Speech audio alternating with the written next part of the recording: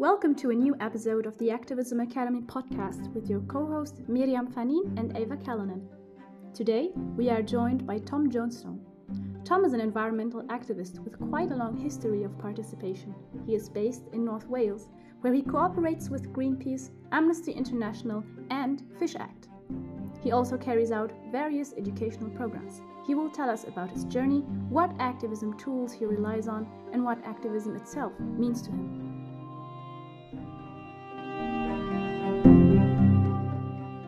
Good afternoon and welcome to a new episode of the Activism Academy podcast.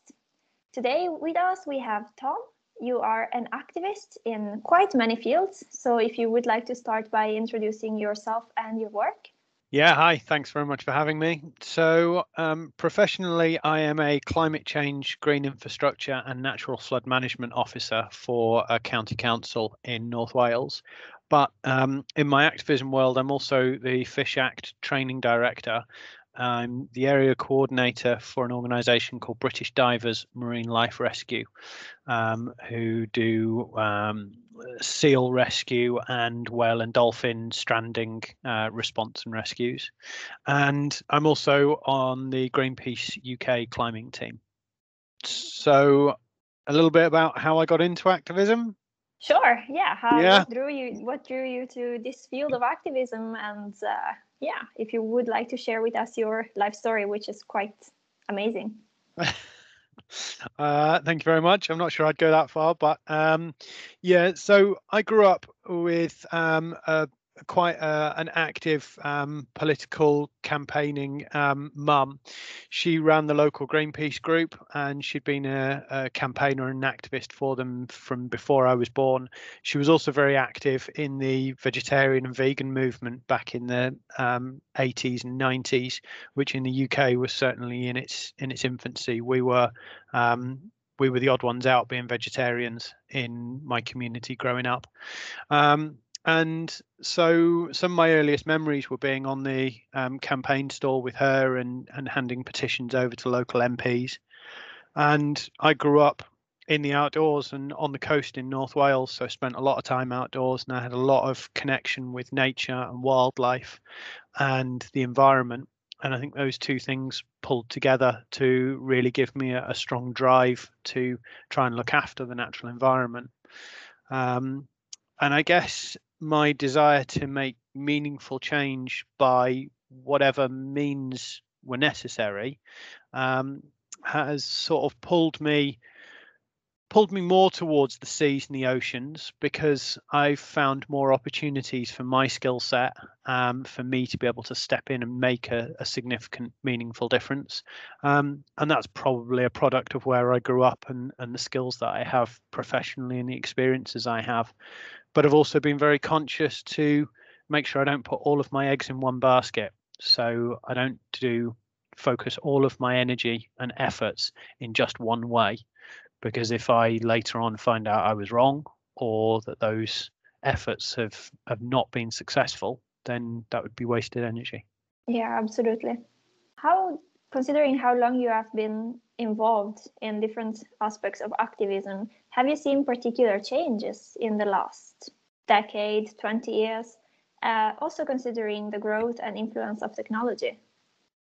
Yeah, for sure. I think the big thing that we need to be really conscious of and really thankful for is that activism has become more mainstream. So, only a couple of years ago, if a kid didn't turn up to school on a Friday, if they were one of the early adopters of the Fridays for Future school strikes, they were really out there on a limb. Whereas now it's just become that much more mainstream, and the public awareness has become so much greater about the scale of the risks that we're facing. I think that activism is now seen as far more of a rational and acceptable response to the situation that we're in. One of the downsides of that is that if you are trying to use the media to help you achieve your campaign goals and you need to get headlines and you need to get media coverage, then your action has to become either more extreme or more unusual, because the media gets bored of the same old and just won't feature you. So the example in the UK at the moment is the Insulate Britain protests, where they're blocking the roads. It's not a new tactic. We had the roads protest here in the 80s and 90s, and we had major motorways blocked for much longer periods of time. But it's a tactic that hasn't been used that much in recent years, and so by reusing that tactic now, it's grabbing campaign headlines. If Insulate Britain continue to just sit in the road and hold a banner in front of traffic, in a year's time, nobody will be interested and they won't get any media coverage. So the internet has helped making everything more accessible for some, but at the same time, also we could say it has made it more dangerous. The internet has made it much easier for us to create networks and communities that are not geographically tied and linked. So I work really closely with activists in Germany who I only see every couple of years. And because we're able to remove that geographical barrier, we're able to pull in more focused, more specific skill sets to be more targeted in our action. It doesn't matter that I live in a community where there are no other marine biologists, for example, because I can work with the rest of the team at Fish Act, who are based in Germany, based in the Netherlands, based all over the UK, and we can draw on each other's skills. I don't need those people around me. The downside of the social media and the increase in ease of communication is that, yes, it's a tool and a skill that we can now use to our benefit, but it can also be used by the other side and it can be used against us. So it's now far easier for lunatics like Trump to have an international coverage on a daily basis and to be able to pump out fake news. Whereas even just in recent history, you know, in George Bush's day, yeah, we knew he was a lunatic and he was coming out with some really crazy ideas and stuff, but it wasn't being constantly pumped into our world on an hour by hour basis.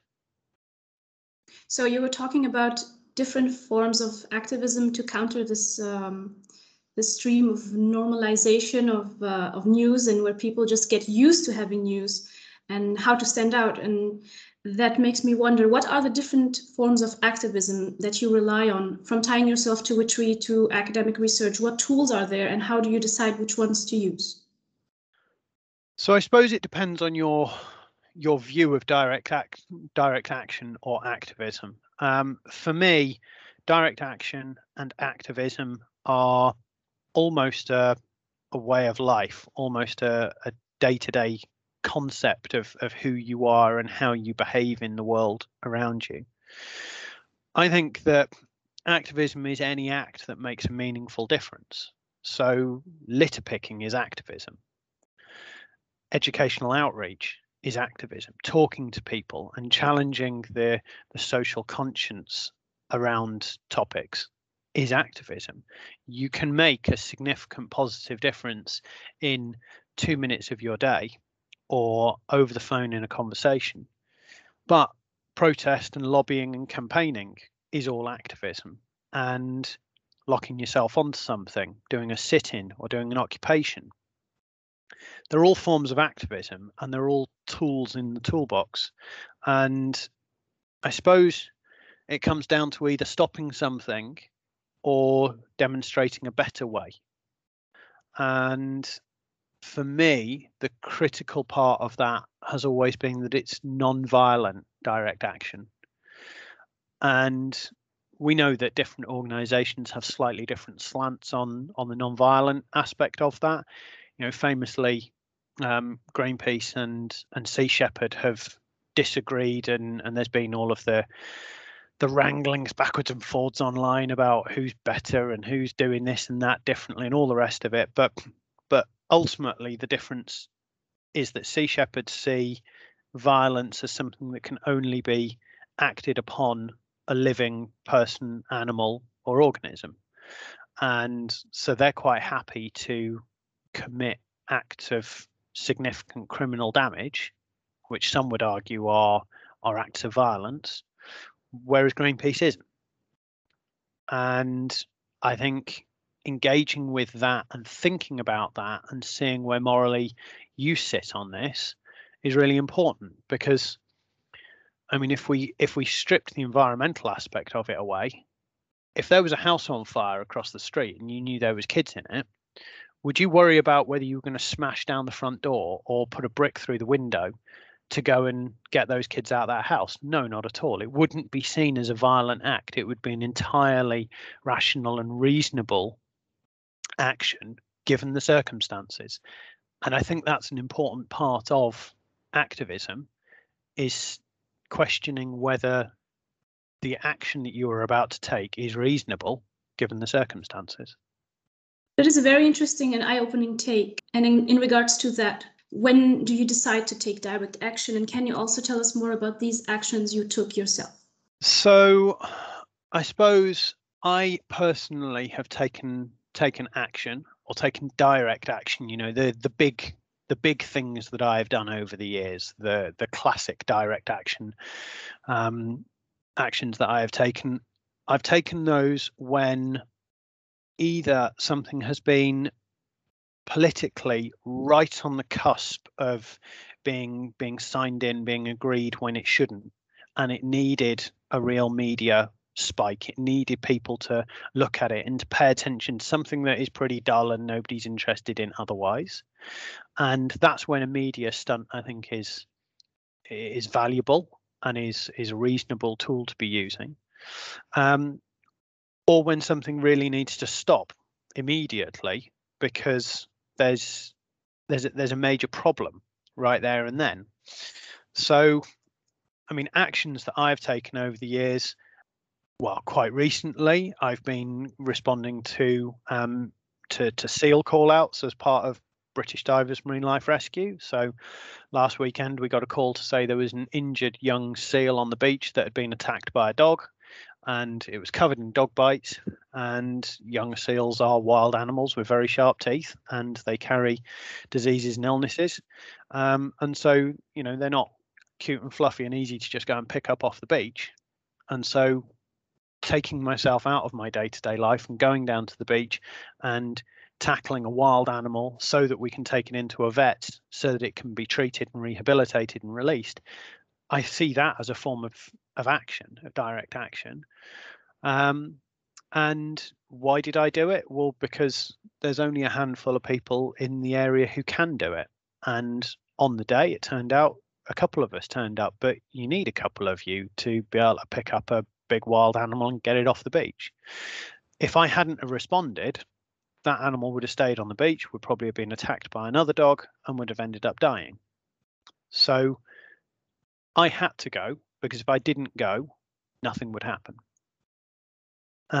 When I've taken action in the last few years as part of some Greenpeace actions, you know, we occupied an oil rig in Scotland to stop it being towed out into the North Sea to go out to a new oil field. And why did I go and do that? Well, because there's not a huge number of people in the country who can go and get off a powerboat and climb onto an oil rig and climb up into the metalwork underneath it and then occupy that space for 3 days, regardless of what the weather's doing, and hold that position and physically stop the oil rig from being towed out to sea. So I'm not the sort of person who will, you know, I'm definitely not a troublemaker, and I'm not the sort of person who's just going to go and jump at the next direct action because somebody says something's happening and they need more people to wade in there. I'll look at it and question whether the issue needs direct action taking on it, or whether there's another method, whether we can campaign or lobby or sit down and talk about it. But if it can't, if direct action is the right tool and you need the skill set that I have, and that skill set is limited, then I'll take action. So we could say you have found your own space where to take action. I suppose so. I suppose I could have found a far bigger space by saying yes to more things, but I've been choosy because I'm also very conscious that your time and your energy is a finite resource. And so I can only take action in so many ways in a week or in a month or in a year before the impact and the consequence of that action is so great that it stops me from being able to live my normal life. And if you're going to do things like going and boarding an oil rig, you know you're going to get arrested and you know there's going to be a punishment for it. And so actually those 3 days you spend on the oil rig seems like a big time commitment, but actually it's the 4 months you spend on bail and then the 15 months afterwards that you spend doing community service. You know, I did 130 hours of community service. I only did 60 hours on the oil rig. So for every hour I was on the oil rig, I spent 2 hours of punishment time for that action. And you have to be calculated about it and count that in. And like I've mentioned a few times, looking at the tools that are available to you, is there another way of tackling this issue that isn't as disruptive to the world at large and community around you, is just as effective and doesn't cost you as much in time, energy, money, and your freedoms? Choose your battles. Pick your battles and then pick the right tool for that battle. Absolutely. And I remember the last time we spoke, you said something that stuck with me quite much. You said that in many parts of the world, if you are not arrested, you cannot be considered an activist. So we have quite a wide spectrum of the activism space. So you have safer areas where being an activist doesn't have huge consequences on one's life, but we also have other areas where if you decide to take direct action, it will result in actual jail time. So what's your take on this as an activist yourself? Yeah, for sure. I have always said that if an issue is so great and is so immediate and is so necessary that action is taken to stop it, that the threat of jail time isn't going to be a major deciding factor in whether I step in or not. You know, in just the same way as that analogy that I used before of if a house was on fire across the street, you wouldn't stop and pause to think about whether you might get in trouble for criminal damage of breaking someone's door down to go in and get those kids out. It wouldn't even cross your mind. And I've always come to activism with that approach, but I do not want to go to prison. Prison's not going to be fun, and it's not a place I want to go and spend any of my time. So yeah, I mean, as I've just said, I come at it from I think quite a pragmatic approach of, is this action appropriate for the scale of the issue, for the immediacy of the issue, for the other methods that we have already tried to use, and is the fallout from it going to be acceptable to me and appropriate? I think what I found really shocking is when I do speak to people from other parts of the world who are trying to tackle the same issues that I'm trying to tackle in a very similar context, but because of the society that they live in, the community, the regime, the consequences are wildly different. So I've taken action numerous times across Europe. I've been held in police custody a number of times, and I've gone through the court process a number of times. But I think the longest I've ever spent in a cell is 17 hours. I remember talking to an activist from the Philippines who said that over there, if you took any form of direct action, you got arrested and sent to prison. If you were seen to challenge I guess it's challenging the political situation that they're in. If you stand up and speak out, you'll go to prison for it. And so what that meant is that if you have never gone to prison, you've never stood up and spoken out enough for it to really count. Now, that concept is terrifying for me, because I would have gone to prison 50 times over by now if I'd grown up in that world. But what it really reaffirmed to me is that I live in a world, you know, in the UK, where I can take reasonable direct action to deal with issues that justifiably need action taken against them without that massive impingement on my civil liberties. And the judicial system that I live in the country that I live in, I'm kind of okay with the way it works, because if people just were free to just go out there and do whatever they did without any impingement, then yes, direct activists would never be at risk of arrest, but there'd also be a whole load of nutcases out there doing a whole load of stuff that's really quite dangerous and impactful on other people's lifestyles, that we don't want those people wandering the streets. So I'm all right with direct activism having to answer to the political system and to the judicial system when action has been that great. And I think when you look at the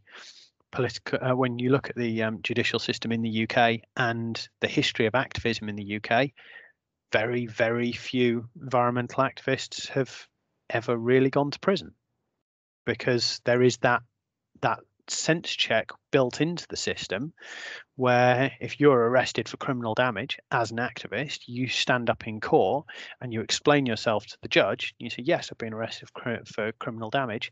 This is the issue that I was trying to stop from happening or trying to flag to the public's attention, and therefore it was reasonable action. And that's very different to somebody standing up in court for being arrested for criminal damage because they got drunk in the pub, and as they walked out the pub they got in a fight with their friend and they picked a wheelie bin up and threw it through a car windscreen and caused £1,000 worth of damage to someone else's private property.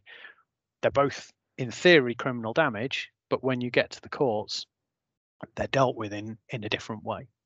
And I'd rather have that than you've committed criminal damage, you go into prison for 3 months, which is what happens in some parts of the world.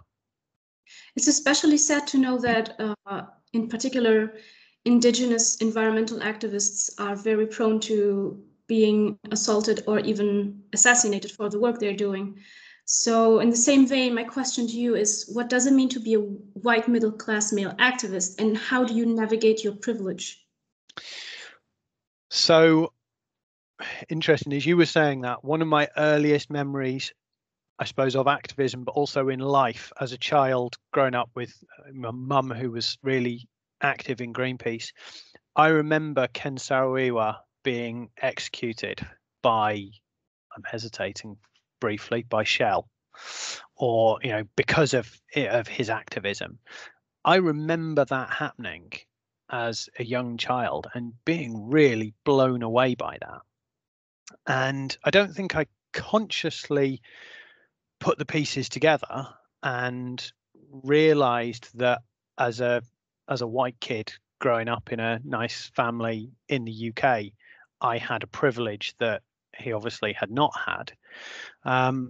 But over years have gone by, I have realized that there are things that I can do because of who I am and because of where I live that other people can't.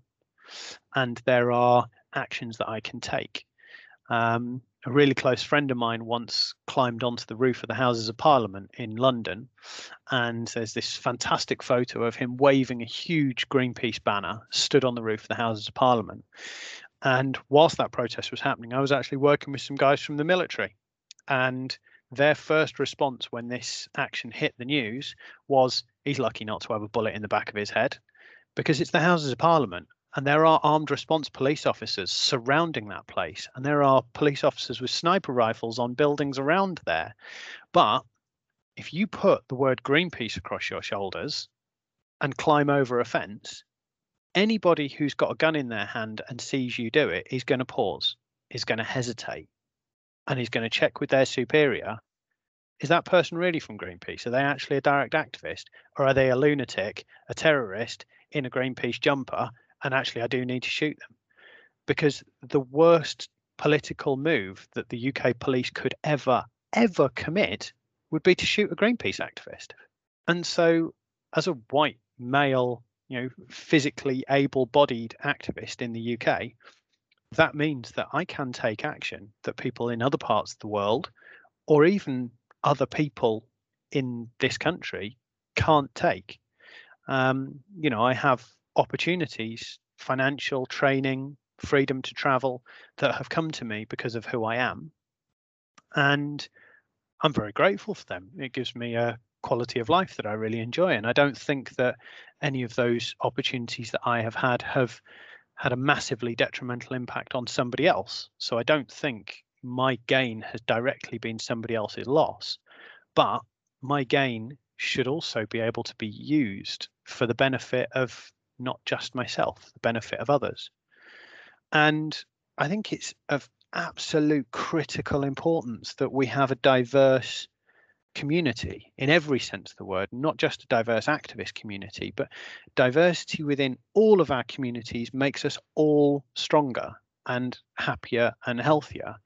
And that diversity means that we do need people from different backgrounds and different points of view and different cultural and sexual and physically able-bodied, and we need those different worldviews that come from growing up in a different skin or in a different gender or in a different household or in a different part of the world, because it brings different ideas to the table, and it brings sort of safety mechanisms to the conversation where I can go, this is my point of view. And if I'm in a room with 15 other white guys who grew up in North Wales, chances are they'll have a similar point of view. And yeah, our points of view might be different because my parents were vegetarian Greenpeace activists and somebody else's might not have been, but they're not going to be as different as if we've got somebody who grew up in the middle of the Amazon rainforest. We sit them down in that group of 20. The diversity of points of view in that group has just gone through the roof. Well, and if we keep going around the room and we mix it up, then we add even more points of view, which gives us an even more robust worldview. But with that, I am also aware as a white man that I really want to strive beyond equality. I want to strive to equity. I want everybody to have the same opportunities that I have. And the opportunities that I have shouldn't impinge upon the opportunities anybody else has. But the same should be true the other way around.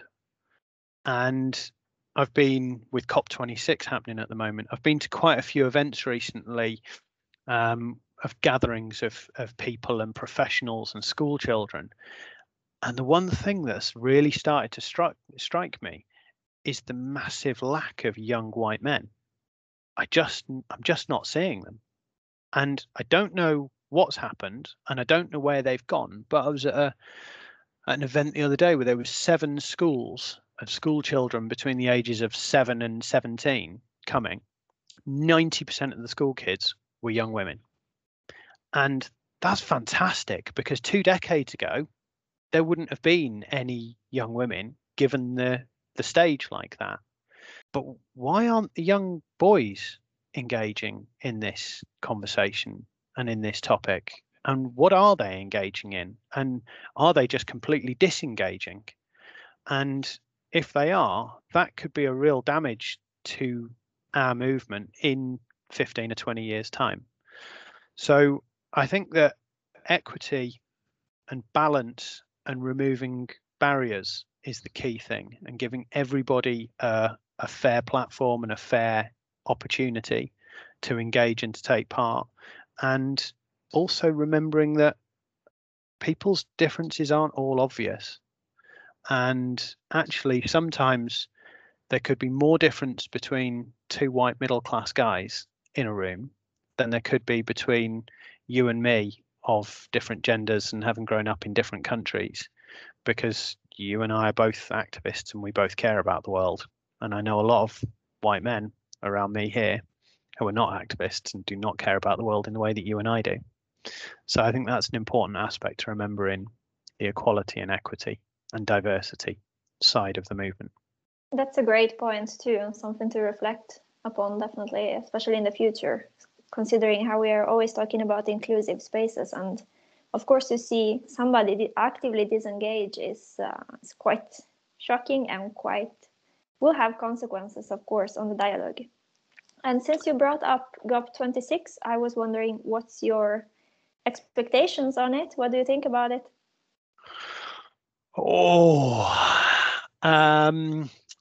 What's my expectations on it?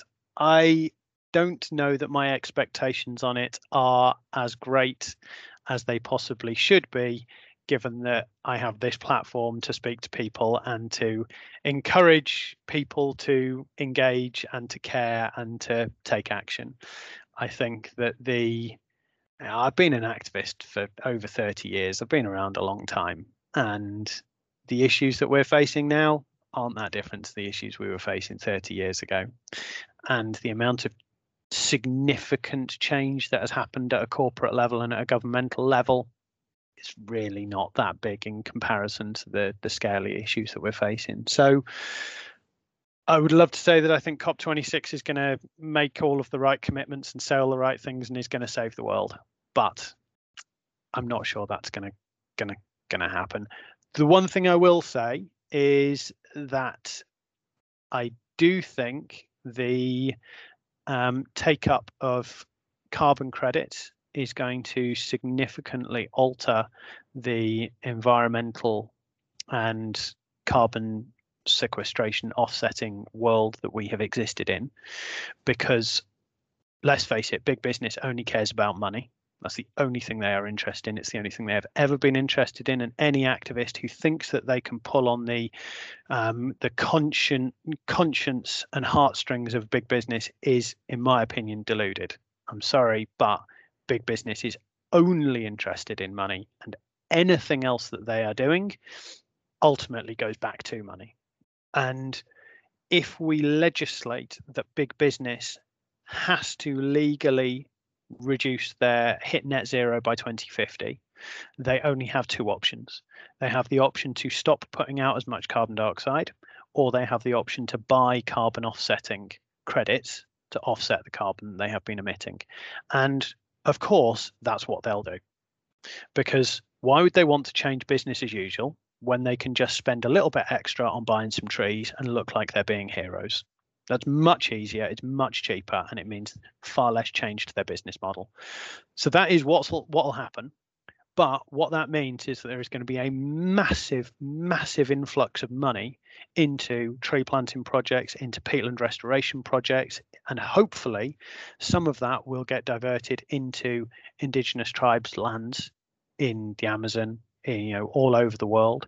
And hopefully some of that money closer to home will go into tree planting projects that are run by people who have a big picture biodiversity worldview and are able to take that money and spend it on woodland planting projects that are of genuine benefit to the local community, to biodiversity, and to the health of the ecosystem. So there's a lot of money coming our way, maybe not yours and my way, but coming our way, and that will be a good thing, although it is going to take a massive shift in our mindset, because we're going to have to start playing the game the way big businesses play it, which is money and profits, in order to make the most of that and to make the differences that we can with that cash. We've touched upon quite a range of topics, and to sum up, I would just like to ask you a very simple question. What advice do you have for those venturing into the world of activism? So I knew you were going to ask me that. So I've got three things. One is, don't think that activism equals arrest. Going and picking litter can be activism. Activism can fill every part of your life, and it doesn't mean getting arrested and having major consequences. Second one is, don't get bogged down in the micro conflict and internal disagreements. It drains our energy, it distracts us from the greater issues, and we will always find something to disagree on. But if we stop disagreeing for a minute and we look at the bigger things that we agree on and the big things that we know need tackling, we can work together on that and we can make significant impact. If we're all fighting over the little details, then the big business will just continue heading in the direction it's heading in, and we won't notice because we'll be arguing internally. And my last one, I think, is going to be quite a difficult one for people, and it's to listen to the other side. No matter how contemptuous or displeasing you find their point of view, it'll help you develop firmer and more actionable worldviews. And that will mean engaging with some conversations that are utterly sickening, because there are people out there who don't think that migrant refugees should be rescued out of the sea. But in order to have the most robust argument and case to disprove them, you have to hear their point of view, and you have to listen through it and identify if there is 1% of it which is valid, and then come up with the reason to disprove that one bit. But if you never listen to the alternative point of view, if you only ever listen to your friends, you're in an echo chamber. And when you are put on a spot in a debate or in a conversation around the dinner table, you won't have the arguments you need to change minds and win hearts. Absolutely. Also, you have given me my new life's motto. I really love the sentence, we can always find something to disagree on. So I have one last question. It's our traditional closing question at the Activism Academy podcast. Could you suggest a documentary, a film, or a book for anybody that would like to get to know more your field of work? Yeah, totally. So again, I'm going to be a little bit cheeky here. I've got 3. So the work that I do with Fish Act, I'm massively passionate about, and we would love more people to engage and more citizen scientists around the world. So if you have a look for either on the Fish Act website, or there is a short Fish Act documentary called Fighting Illegal Fishing. Go and have a watch of that. It's only a short one, but that will give you a bit of an insight into the undercover investigation work that we do. And if you're looking for a bit of reading, then I think any activist, more for historical context and for understanding where we've come from, should go and read The Monkey Wrench Gang. It's a fictional story, but loosely based around the birth of Earth First in America, and it's a very good read. I don't necessarily suggest that you use it as a manual for how to take action, but it's a good read. And then lastly, there's a book called Feral by George Monbiot about rewilding, and I thought I knew a lot about rewilding, and I do a lot of those sorts of projects through work. And I read that book and I learned an awful lot. So that is definitely worth either a read or a download as an audiobook. Thank you so much, Tom. We've learned a lot from you, and we hope that our listeners also enjoyed your pieces of advice and an insight into the life of an activist who does direct action, but also reserves other spots in his activism. And I would like to applaud you for all the efforts that you do for the wildlife, the animals, the earth, and ultimately for all of us. So thank you for being here and talking about it. Thank you so much for having me. I'm deeply privileged that you asked me to come and speak. And yeah, I am really looking forward to listening to lots more of your podcasts and hearing much more of your great work that you're doing. So keep it up. Thank you very much.